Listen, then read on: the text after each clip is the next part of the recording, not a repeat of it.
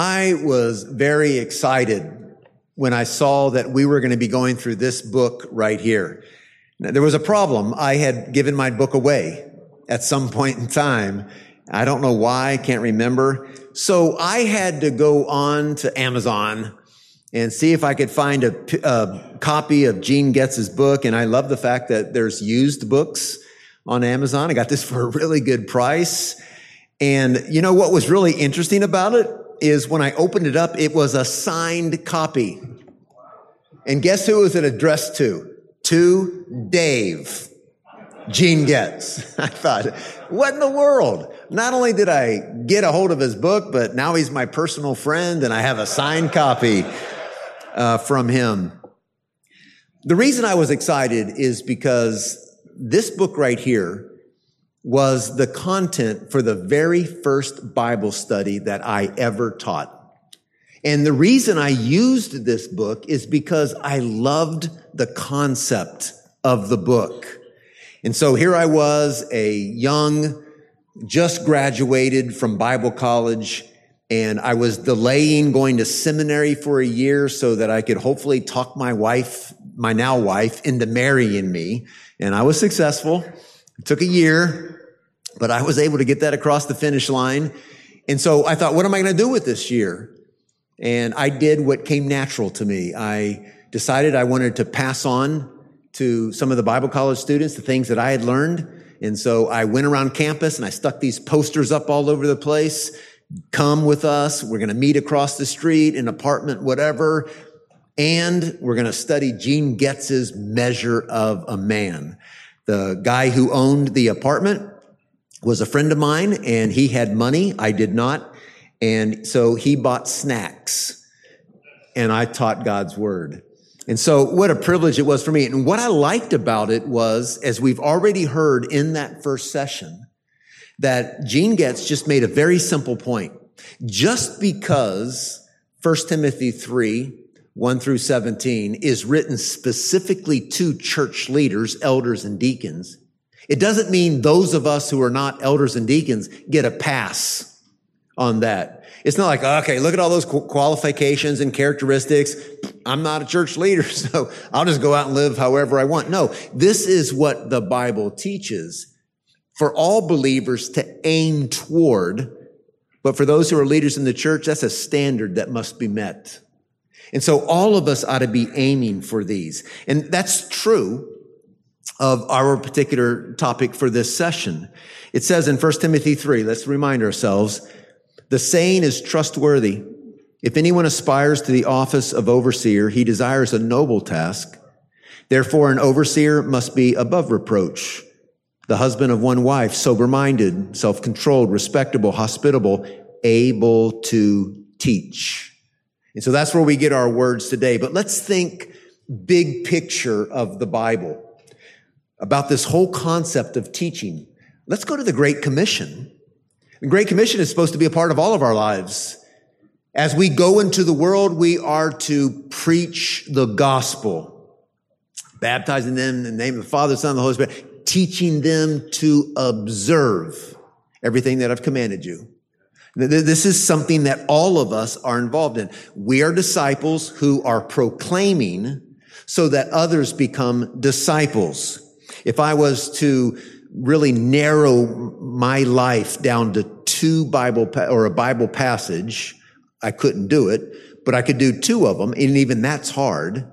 But really, it would be 2 Timothy chapter 2, verses 1 and 2, be strong in the Lord Jesus, and those things which have been entrusted to you, pass on to faithful men who will be able to entrust it to others. You've got 4 generations there, Paul, Timothy, faithful men, and others. It is to be passed on. Everything that you know about God's word has been passed to you. And we are to pass that on. By the way, the other passage that I would go to would be Galatians 4:19. I am in agony until Christ is formed in you. I know those words. I feel those words that Paul was writing to the church at Galatia. I feel that to some degree when I stand before you. I'm in agony till Christ is formed in you. That's why I teach. That's why I get up on a Saturday morning right now when Alabama Crimson Tide's playing a basketball game. I'm here because I'm in agony until Christ is formed in you. And when this session's over, I'm going to check and see how we're doing. But right now, I'm here. So the Great Commission, Titus chapter 2, if we just thought about that for a moment, what does it say there? Older men are to teach who? Younger men. Older women teach the younger women. No one has a pass on that. And it doesn't mean, well, you got to have gray hair like I do right now. It doesn't mean you have to get there to be older. As I tell even youth, you too are already older than someone. And so pass it on. Pass it on. 1 Timothy chapter 3, verse 15 tells us to always be prepared to make a defense of what we believe to anyone who asks. We should be able to make a defense of that to others. Ephesians 6:4, again, focused in on parents, the dads, fathers, don't provoke your children, but raise them up in the instruction and admonition of the Lord. And again, we can say, well, I'm not a dad. You don't get a pass. Think about the context of that. That is saying, listen, dad, in your home, you make sure your children are being instructed. So I tell even single men, in your home, make sure of that. Walk with people in such a way that the word is being passed on to them. Deuteronomy chapter 6 tells us that we are to pass the word on to our children when we rise up, when we lie down, when we walk by the way. What's the point? In all of life, make sure you're passing on the word of God. And so one day I'm sitting on the curb. My son and we lived on a cul-de-sac and we had a basketball goal out there and we played basketball every day. We just both loved the game. And so we were sitting on that curb sweating, water bottle. And here comes the dad of his best friend driving down the road in a brand new Hummer. And Andrew says, Dad, I wish we had a Hummer. Wish we could afford one. So there we are sitting on the curb, and we're not just taking a breather. That's when you lie down, when you rise up, when you walk by the way moment. And so I say to my son, you know, mom and dad could afford a Hummer if we wanted to. But mom and dad have chosen to live life differently than your best friend's dad. We're investing in eternal things. And instead of buying that, let me tell you where our money's going. Now, he would still rather have a Hummer after I had that conversation with him. Now, listen, if you drive a Hummer, I'm not saying anything against Hummers. I mean, I drive a 2000 Toyota 4Runner. But you know why? I love my car. It doesn't cost me anything, and it's a tank. It's going to drive forever. Just do your research on 2004 Runners. They're amazing. It's got 150,000 miles. It's good for 400. This is the last car I will ever own. I am going to die in this car. But I love it, but there's a reason why I don't want a car payment every month. I want to be investing in other things. And so, again, this is not about whether you have a car payment or not. This is about me and my wife sitting down and deciding how we want to live. And there sits my son, sweat dripping down, and I'm going to teach him in that moment.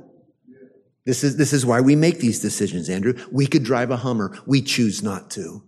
There's something bigger to live for, son. And I think he's finally there.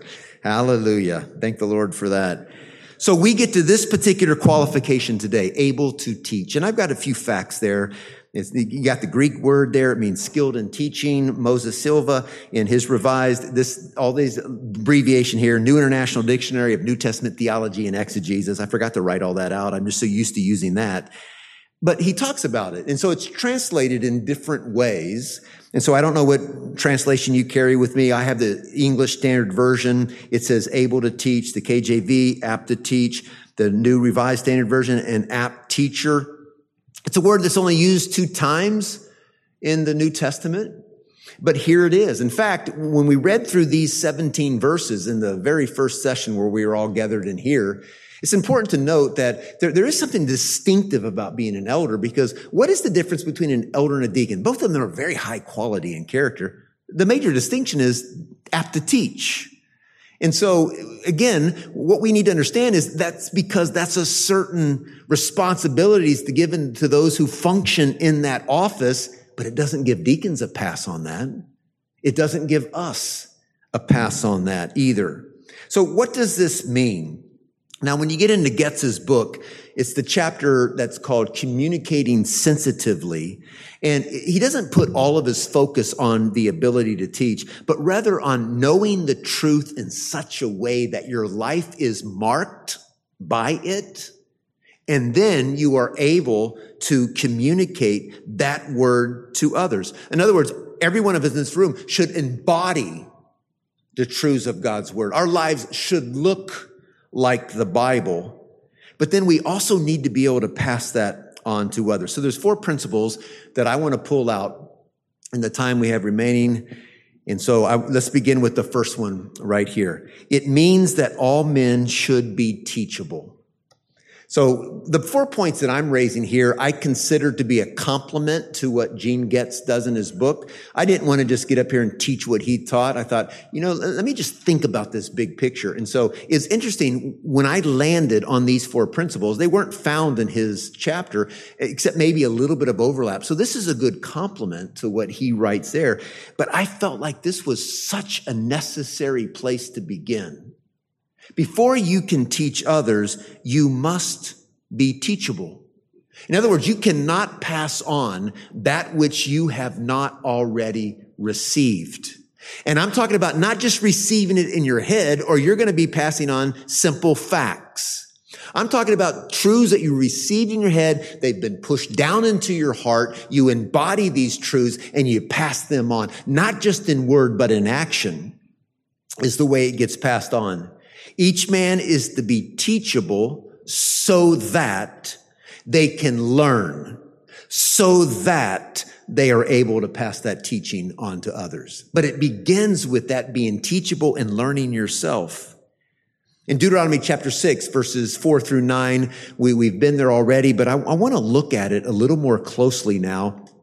We're not under the Mosaic covenant. And so anytime we get to this part of the Bible, we have to realize this is a covenant that is not ours, but God's word is inspired, profitable, doctrine, reproof, correction, instruction, and righteousness. And this is there. And this is one of those passages that easily translates into the church today, easily translates into it. Now notice what it says. Chapter 6 in verse 4. Hear, O Israel, the Lord our God, the Lord is one. You shall love the Lord your God with all your heart, with all your soul, and with all your might. And these words that I command you today shall be on your heart. Stop right there. These words. So this is the second generation after the Exodus. The first generation, remember, they disobeyed the Lord. They wandered in the wilderness. They died. And now we've got Moses. He's not going to go into the land because he struck the rock rather than spoke to it. Now he's got the second generation who most of them were not at Mount Sinai. And he's reiterating to them certain things.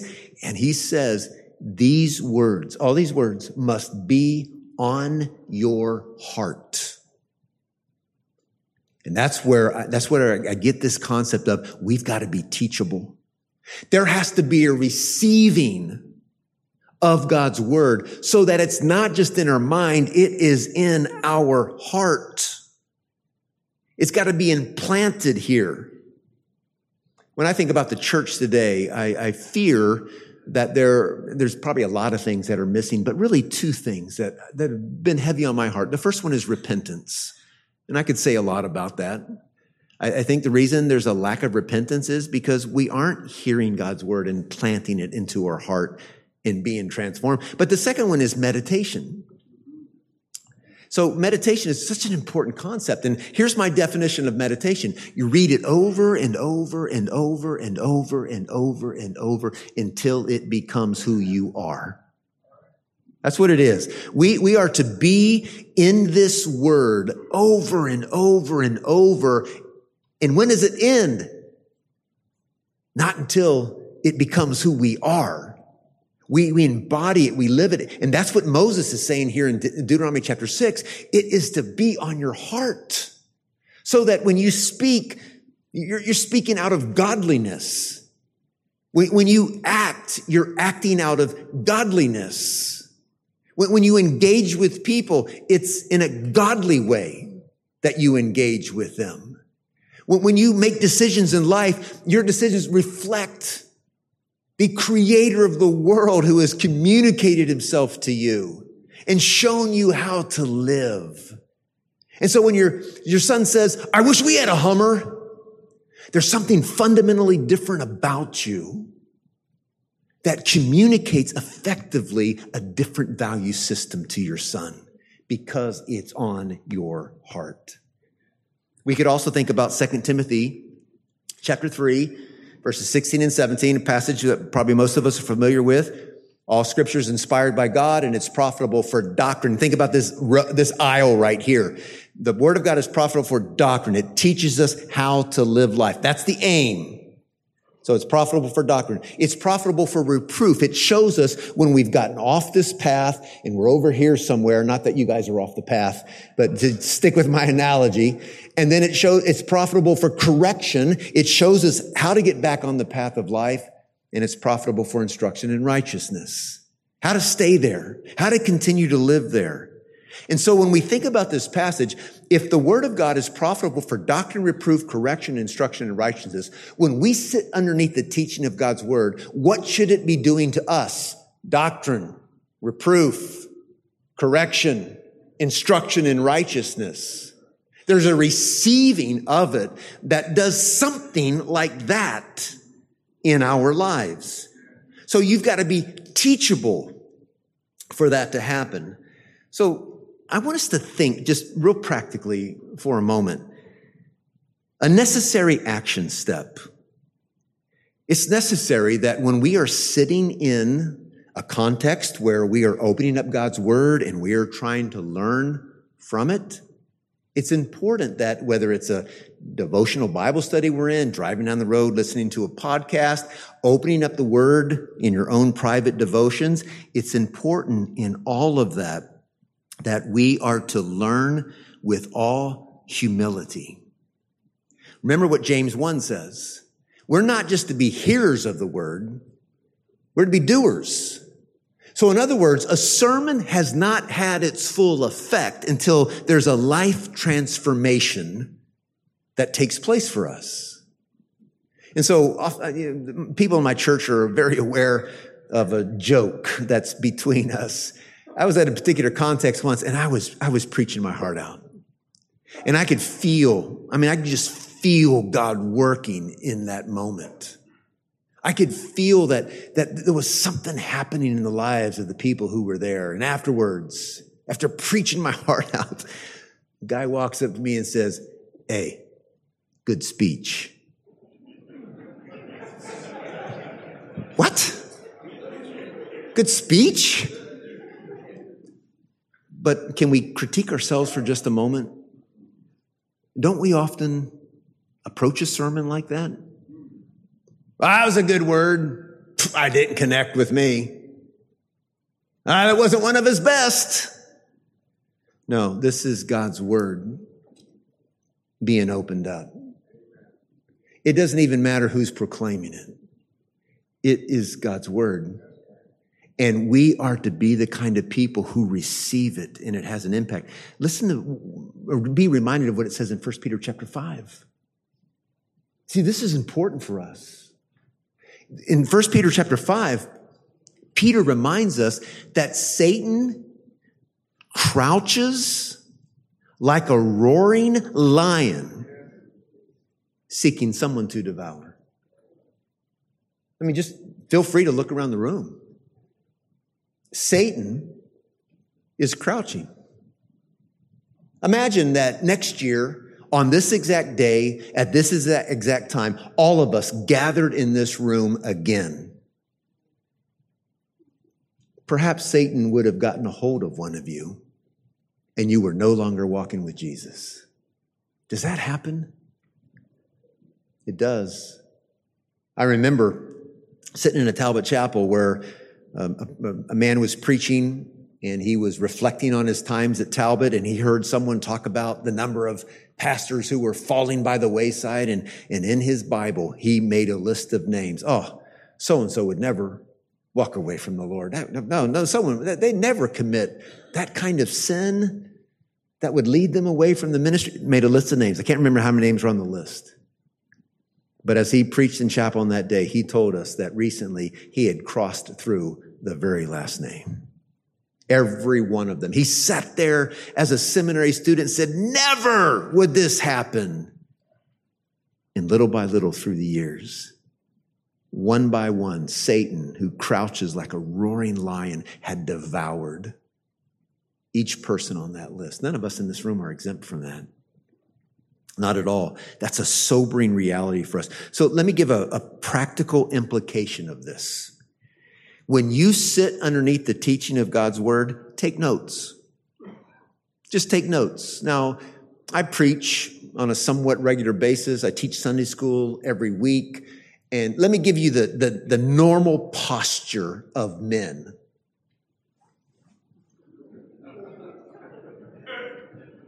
That's the normal posture. Let me give you the normal posture of their wives.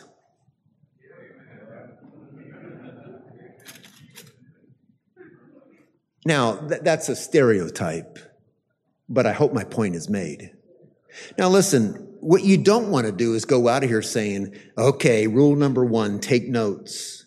That you would miss the point of what I'm trying to say here. What I'm trying to say here is be teachable. Be teachable. It's not just a good speech. It's God's life's transforming word. And God has put in front of you someone with the gift of teaching. Why? So that the body might be built up, so that immaturity can be put away, and everyone would grow up to the fullness of the stature of a godly body of Christ. And so we receive it, and we want to do everything we can. Here's a good habit. When the day is over, reflect. So you've sat underneath the teaching of God's word. Reflect on that. And so this is very important for us to think about this. But let me get on to our second point, because I want to make sure I cover each one of these. Number 2, not only must you be teachable, it means that men must exercise the same duties as the shepherds in their churches, because they are shepherds in their homes. Now, reflecting on this, I wish I would have stated it a little bit different, because again, not all of you are married, are you? And so, well, I don't have a home. No, I would change that to, in whatever context you find yourself, in a living situation with people, you ought to be that kind of man, fighting for one another's holiness, fighting to keep everyone walking on this path right here. Encouraging the growth that should take place. In Ephesians 4:11, it tells us that the pastor teacher is to be equipping the saints to do the work of the ministry. And we ought to be encouraging one another to do the same thing, and even equipping if that's necessary. When you think about leadership in the Bible, it's very interesting. And I've never done a full-blown study of this. This was just in my casual thinking about it. Whenever there is leadership or responsibility given, that leadership and responsibility is always exercised in submission to God's word. Always. So let's go to Adam and Eve in the garden. If you read very closely, Adam was given the rules of the garden. Listen, Adam, look at all the trees. You can eat whatever you want, but there's one tree in the center of the garden. Do not eat of that tree. And then God created Eve. So how did Eve find out about this tree in the garden? Somehow it had to be communicated to her by Adam. See, Adam's leadership was really involved with living according to God's word, leading according to God's word, communicating according to God's word. We could think about the king in Israel. And you go to Deuteronomy chapter 17, verses 15 through 17, where it gives the specific guidelines for a king. The king who sat on the throne, it was not about his power, about his prestige. I'm the boss. I'll set in motion whatever rule I want. You follow me. You follow my agenda. No, Deuteronomy 17 says the king, when he goes to the throne, is to write out a copy of the law. Why? Because when he leads his people, he leads them in the path of righteousness, according to the word of God. The king on his throne with all that power was to be yielded to Yahweh. And when he led people toward Yahweh. That's what he did. That was his authority. That was his responsibility. We could fast forward to even the pastor in the local church. What is a pastor's responsibility on a Sunday morning? Not to make things up. Open up the Bible and say, "Thus saith the Lord." This is what we preach. And decreasingly, that is true in churches today. So I have a friend that I have worked out with on a regular basis throughout the years. And I found out he was Catholic, and we began to talk. He loves the fact that I'm religious and I do God's work all around the world. But we kept talking, and we began to talk about the gospel just a little bit. And then we decided he would come to my church and I would go to his church. Okay, that's how I'm going to get him in the church. "Hey, Tom, I'm preaching on Sunday. Will you come?" And so he came. So the following Monday, Tuesday, or Wednesday, whatever it was, we were working out, sweat dripping down, and we sat down for a second, and he said, "Hey, do you guys always do that in your church?" I said, "Do what?" He goes, "Open up your Bibles and just look at just a few verses and then preach on it for so long." I said, "Yeah. That's what we do week after week." I said, what do they do in your church? He goes, "Well, my priest, we call it a homily. He just gets up and, talks about whatever's going on out there in the culture and what he thinks about it." And he goes, "Sometimes there's a connection to God in some kind of way, but no, we don't do like you do in your church." I said, "Tom, you want to learn the word? You go to a church that does that." Now, I praise the Lord that Tom has actually gotten saved. He's a follower of Christ, but he's still in the Catholic Church. I'm still working on him. I said, "Tom, how are you going to grow in Christ? Listening to a homily." And so we continue to work on that. But, religious traditions go deep, don't they? And so just continuing to work with Tom, but he's got an appetite to know the word. What is a pastor supposed to do? Preach the word and go through it. And don't shy away from the hard things. Preach them. And so what do we do as men as well? We involve ourselves in this also. Because we are given certain leadership responsibilities and certain authorities as being men in this world, which, by the way, is a decreasingly popular view as well. But because that is true, we also should be ones who are passing on the truths of God's word. Ongoing teaching is necessary by husbands in the home, by friendships that we have. It ought to be there. So let's think about some specific teaching passages again. Deuteronomy chapter 6. We were there earlier, and we stopped with, Moses says, "All the things that I'm commanding you today shall be on your heart." It's got to mark you. It's got to be who you are. But then he goes on, and he says, and you need to pass this on. Teach your children when you rise up, when you lie down, when you walk by the way. So there's my son and I sitting on the curb, sweating, playing basketball, and I'm teaching spiritual truths. This is to be the way we live our lives. Ephesians chapter 5, we could think about husbands loving their wives as Christ loved the church. And when we look at our wives, there ought to be this sense of, I want you to know Jesus. I want Jesus to be formed in you. I want the gospel to be increasingly who you are. And a wife ought to look that way at her husband as well. But there ought to be this sacrificing love to where I'm going to point you here. When you talk about being the husband in the home, that's what it means. Not that you get your way. Not that you're the all-powerful one who can make decisions. Not that your perspective is better than anybody else's in the room. But you are yielding yourself to the authority of God and passing that on to others. Ephesians chapter 6, verse 4, same thing. Fathers to children. What is the basis of the message that's being passed on? It's the Lord. It's what the Lord has communicated. Again, when we think about 2 Timothy chapter 3, verses 16 and 17, if the word of God is powerful to for doctrine, reproof, correction, instruction in righteousness, then that should impact our hearts and should flow out of us as well. When we receive the word as doctrine, we proclaim it as doctrine. When we receive it as reproof, we proclaim it as reproof. When we receive it as correction, we proclaim it as correction. Instruction in righteousness, we proclaim it as instruction in righteousness. 2 Timothy 4:2 goes on where Paul is just pleading with Timothy to stay the course and keep on being a preacher of God's word. He reminds that it's the word of God reproves, rebukes, and exhorts. And as a man of God, we ought to be involved in each one of those in our lives. As the word impacts our own hearts, we are better able to apply that teaching to the hearts of others. And ultimately, I like Titus 1:9 as a framework for this. When we think about what does this mean, I mean, not all of you are going to be a preacher of God's word on a Sunday morning. You may not even teach Sunday school or be asked to lead a Bible study, but all of us ought to hold on to Titus chapter 1, verse 9. What does it mean? In Titus, it doesn't use the words able to teach. It says it differently. I like the way it says it. I'm talking about elders again, but now we're talking about all of us. You must hold firm. Okay, it's got to be on your heart. See, that's so important that we're teachable, that we're receiving, that we're doers. It's there.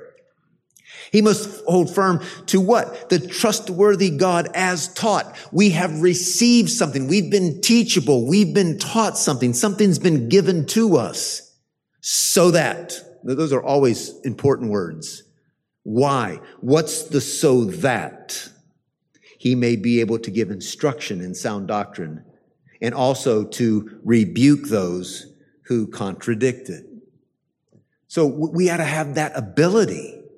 It doesn't mean you have to stand up in front of people, but your life is one that holds firm and can teach and can defend. We're going to talk more about that in just a moment. That's the way we ought to live our lives. It's imperative that all of us establish a good foundation of understanding the Word of God. So let me give you a necessary action step. Men should proactively do everything they can to learn as much about the Word of God as possible. And when I use the word learn there, I'm actually talking about it's got to be on your heart. And you're living it. That's what we mean by learn. You actually live. So what are some practical implications of this? When you sit underneath the teaching of God's word, take notes. Now let me add to that. Later, restudy the passage with your notes. Make your notes even clearer and better so that you could teach it to others. Maybe sit down with your wives, with your children, with those you live in context with and say, man, that was a powerful sermon this morning. Let's work our way through this passage. Let's really try to reinforce our understanding of what was taught. And then you begin to pray through it. So you're meditating on it over and over and over until it becomes who you are. And as a result of the preached word, there'll be some instruction. There'll be some reproof. There'll be some correction. Repentance might need to take place in your life. Commitments, accountability might need to take place in your life. But you're taking it that separate step. We've turned Sunday into just another day of the week. One time we were having a Saturday night service at our church, and we were trying to get a poll from people about, why they might go to the Saturday night service instead of the Sunday morning service. And one guy just put it bluntly, you know what? By going to church on Saturday night, I can play on Saturday and I can play on Sunday and squeeze church in on Saturday evening. That's not the way this is supposed to work.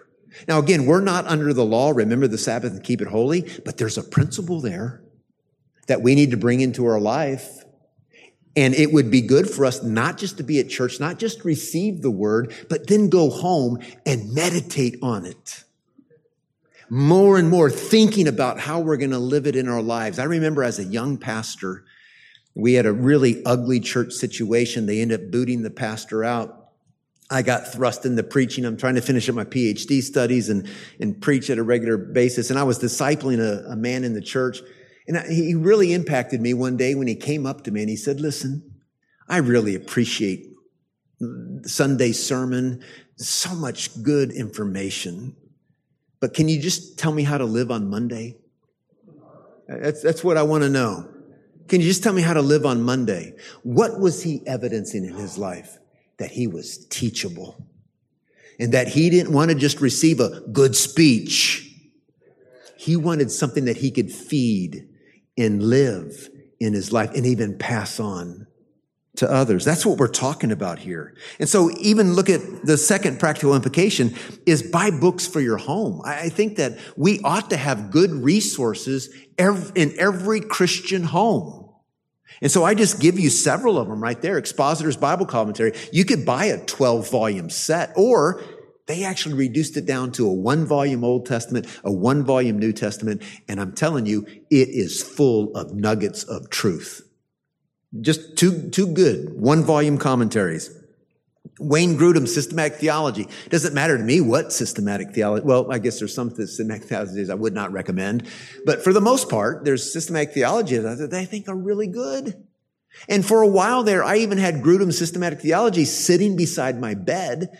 And sometimes I would go into bed early and I would just open it up and say, what do I want to read again? Why? Because I want to learn. I want to be teachable. I want to be able to explain that to others. I want to just continue to learn what God's word has to say. Or you got an Old Testament survey or a New Testament survey here. Just simply looking big picture at all the different books of the Bible. And then when a question is asked in your home, as a student of God's word, you're doing everything you can to learn everything you can so you can pass it on. You have a resource there to help you. And it's important for us to have those resources in our homes. But let's move on to point number 3. It means that men must be growing in their ability to proclaim the truth of God's word as well as defend against error or misinterpretation of God's word. So now I'm just simply building, each one of these points just build on the other. So again, thinking about Titus chapter 1, verse 9, my Bible's still opened up there. We are to hold firmly to the trustworthy word as taught to us. We are to be able to give sound instruction or give instruction in sound doctrine. And we are to be able to rebuke those who contradict sound doctrine. So we hold firm to it so that, and then there's an offense and there's a defense. The offense is be able to give instruction in sound doctrine. The defense is to be able to rebuke those who contradict sound doctrine. And both of them ought to be there for us. We ought to be able to proclaim the truth. I have a quote there by David Platt, written to elders, written to pastors specifically. Not all of you might get up at a conference such as this and proclaim God's word, or in your church and proclaim it like I've already said. But I think the words that Platt wrote to pastors ought to be true to every one of us in this room. And an elder must know the word and spread the word throughout the church, and from the church throughout the world. He must be able to persuade people with the word, plead with people from the word, comfort people with the word, encourage people from the word, instruct people in the word, and lead the church according to the word. This is non-negotiable. I would say we could take out the word elder and put man in there. And this is the call of all of us. And all Platt's doing is using biblical language there of what we do with the word. I think every man ought to be focused on this in order to be a man after God's own heart. I think we could also think about Paul's words just one page over in my Bible in 2 Timothy chapter 4.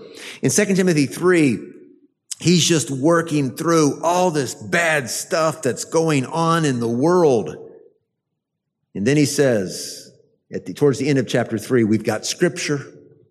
It shows us how to live. And so in chapter 4, he says, I charge you in the presence of God and of Christ Jesus, who's to judge the living and the dead, and by his appearing in his kingdom. Wow. Okay, that's the charge right there. In this presence, preach the word. Be ready in season and out of season. Reprove, rebuke, and exhort with complete patience and teaching. For the time is coming when people will not endure sound teaching, but having itching ears, they will accumulate for themselves teachers to suit their own passions, and will turn away from listening to the truth and wander into myths. As for you, always be sober-minded, endure suffering, do the work of an evangelist, fulfill your ministry. All of us need to realize the world in which we live, in the errors, all the things we're being bombarded with. What in the world in the last 10 years? How in the world is all of this happening in the United States of America? And we're just watching it happen. And we need to be men who are prepared in the midst of all that. We are fighting for people's holiness. We are fighting for biblical integrity. We cannot shrink back from the truths of God's word. There is an offense for us to proclaim, but already in 2 Timothy 4, we're moving towards, there's a defense as well. We are to defend against error. Everywhere that God's word is proclaimed, Satan is actively seeking to tear it down. In the Garden of Eden, God gave one rule. Don't eat of that tree. Chapter 3, Satan, he comes in. Crouching like a roaring lion, seeking someone to devour, and he did. Now, fortunately, there's forgiveness. There's the blood of the cross. There's atonement. We can be reconciled to God, but that's what Satan does every step of the way. Jesus comes to one of the most important times in his life, and he's surrounded by his disciples, and they're all in. And he says to Peter, Peter, Satan has demanded to sift you like wheat. But I've prayed that when you return, you'll be able to encourage the brothers.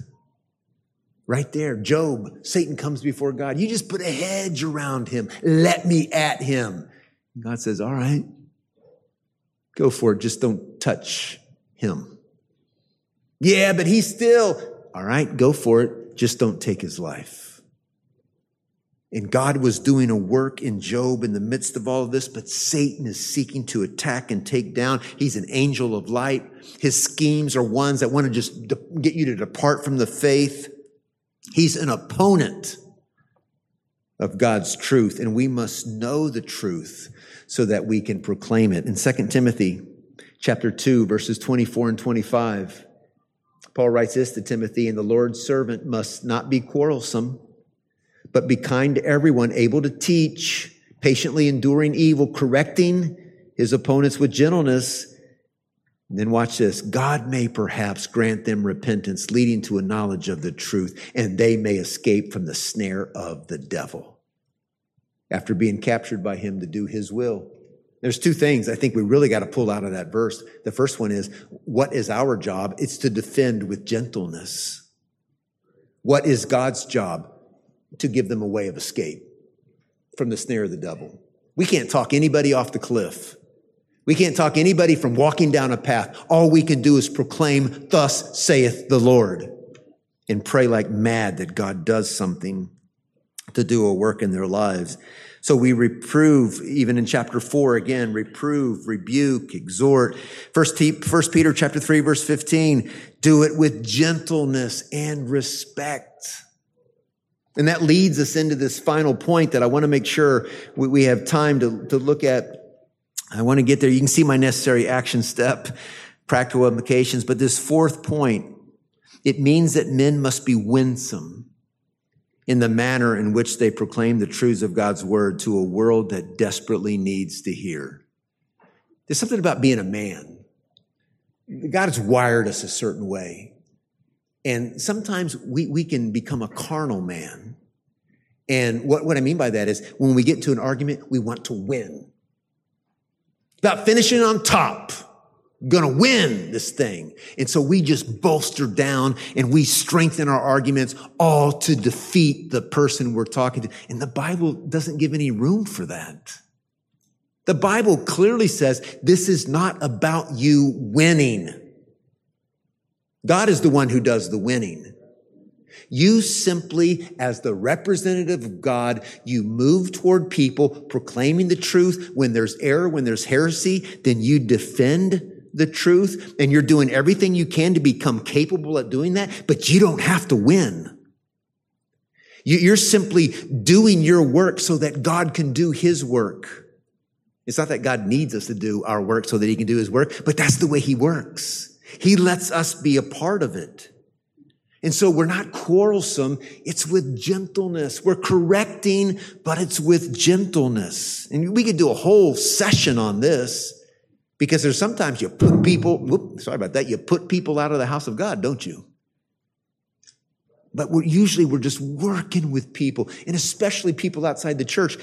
You've got to become a person who willingly asks questions of the biblical text. There's a lot of things you don't understand about the Bible. That's okay. But the more you are able to realize, I have a lot of questions about the Bible, the more you will allow people to have a lot of questions about the Bible as well. Because we're all in this together. We are all at the foot of Jesus. We're looking up at him, and we are trying to learn everything we can. He's given us his word, but the only way we can ever understand this is because of the Holy Spirit who's in us, who turns the light on. This is the word that we need, and so we're doing everything we can to grasp it. This is the lamp unto our feet and the light unto our path. It's what shows us how to live. It shows us what is error.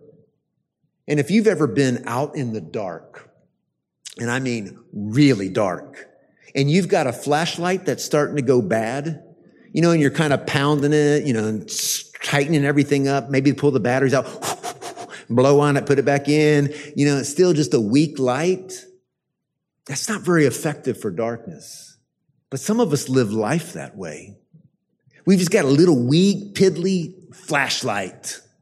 Not only does it not shine our path, it's of no good to anybody else that's out there. What we need to have is a good, solid flashlight that when we shine it on the path, everybody around us can see the way. It's a lamp unto our feet. It's a light unto our path. And we share that light with others. And if someone's off in the wrong, we try to pull them back. And we do it with gentleness, with winsomeness. 1 Peter 3 again says, do it with gentleness and respect. I get your question. I get how you end up there. And I know it doesn't make sense to you what God's word says, but let's keep our focus where it belongs, on what God's word says. And we can do that gently. We don't have to win. We don't have to fight. We simply are to be ambassadors of the Lord Jesus Christ and proclaim his word.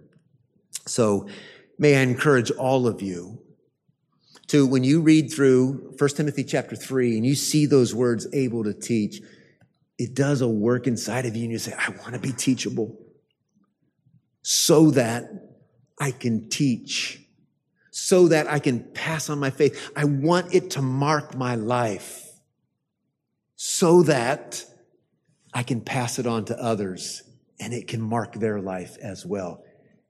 That's what it means to be men. That's what God's called us to do. So let me pray for us. Lord, please, each one of us in this room needs to do something coming from this passage. Lord, there may be husbands in this room who have never prayed with their wives. Lord, please help them to just do a simple thing like lead in prayer. There are men in this room who have never opened their Bible with their children. Lord, please guide them in that way. Give them that kind of a burden. Lord, there's some in here who defend rigorously and they're hated for it. Lord, give them a gentle spirit, winsomeness. Lord, whatever it is you want to do in us, I pray that as we leave, our eyes are on you. We praise your name. You are the author and the finisher of our faith. And so, Lord, right now we say, whatever it means for each one of us, we give ourselves to you more fully right now. Have your way in us. Do a work in us. Help us to be the men that you have created us to be in this world and recreated us to be in Christ. And Lord, I pray that you will transform us so that we can be a part of the transformation that you're doing in our families and in our church and in this world. And we pray all this in the matchless name of Jesus. Amen. Amen. Thank you.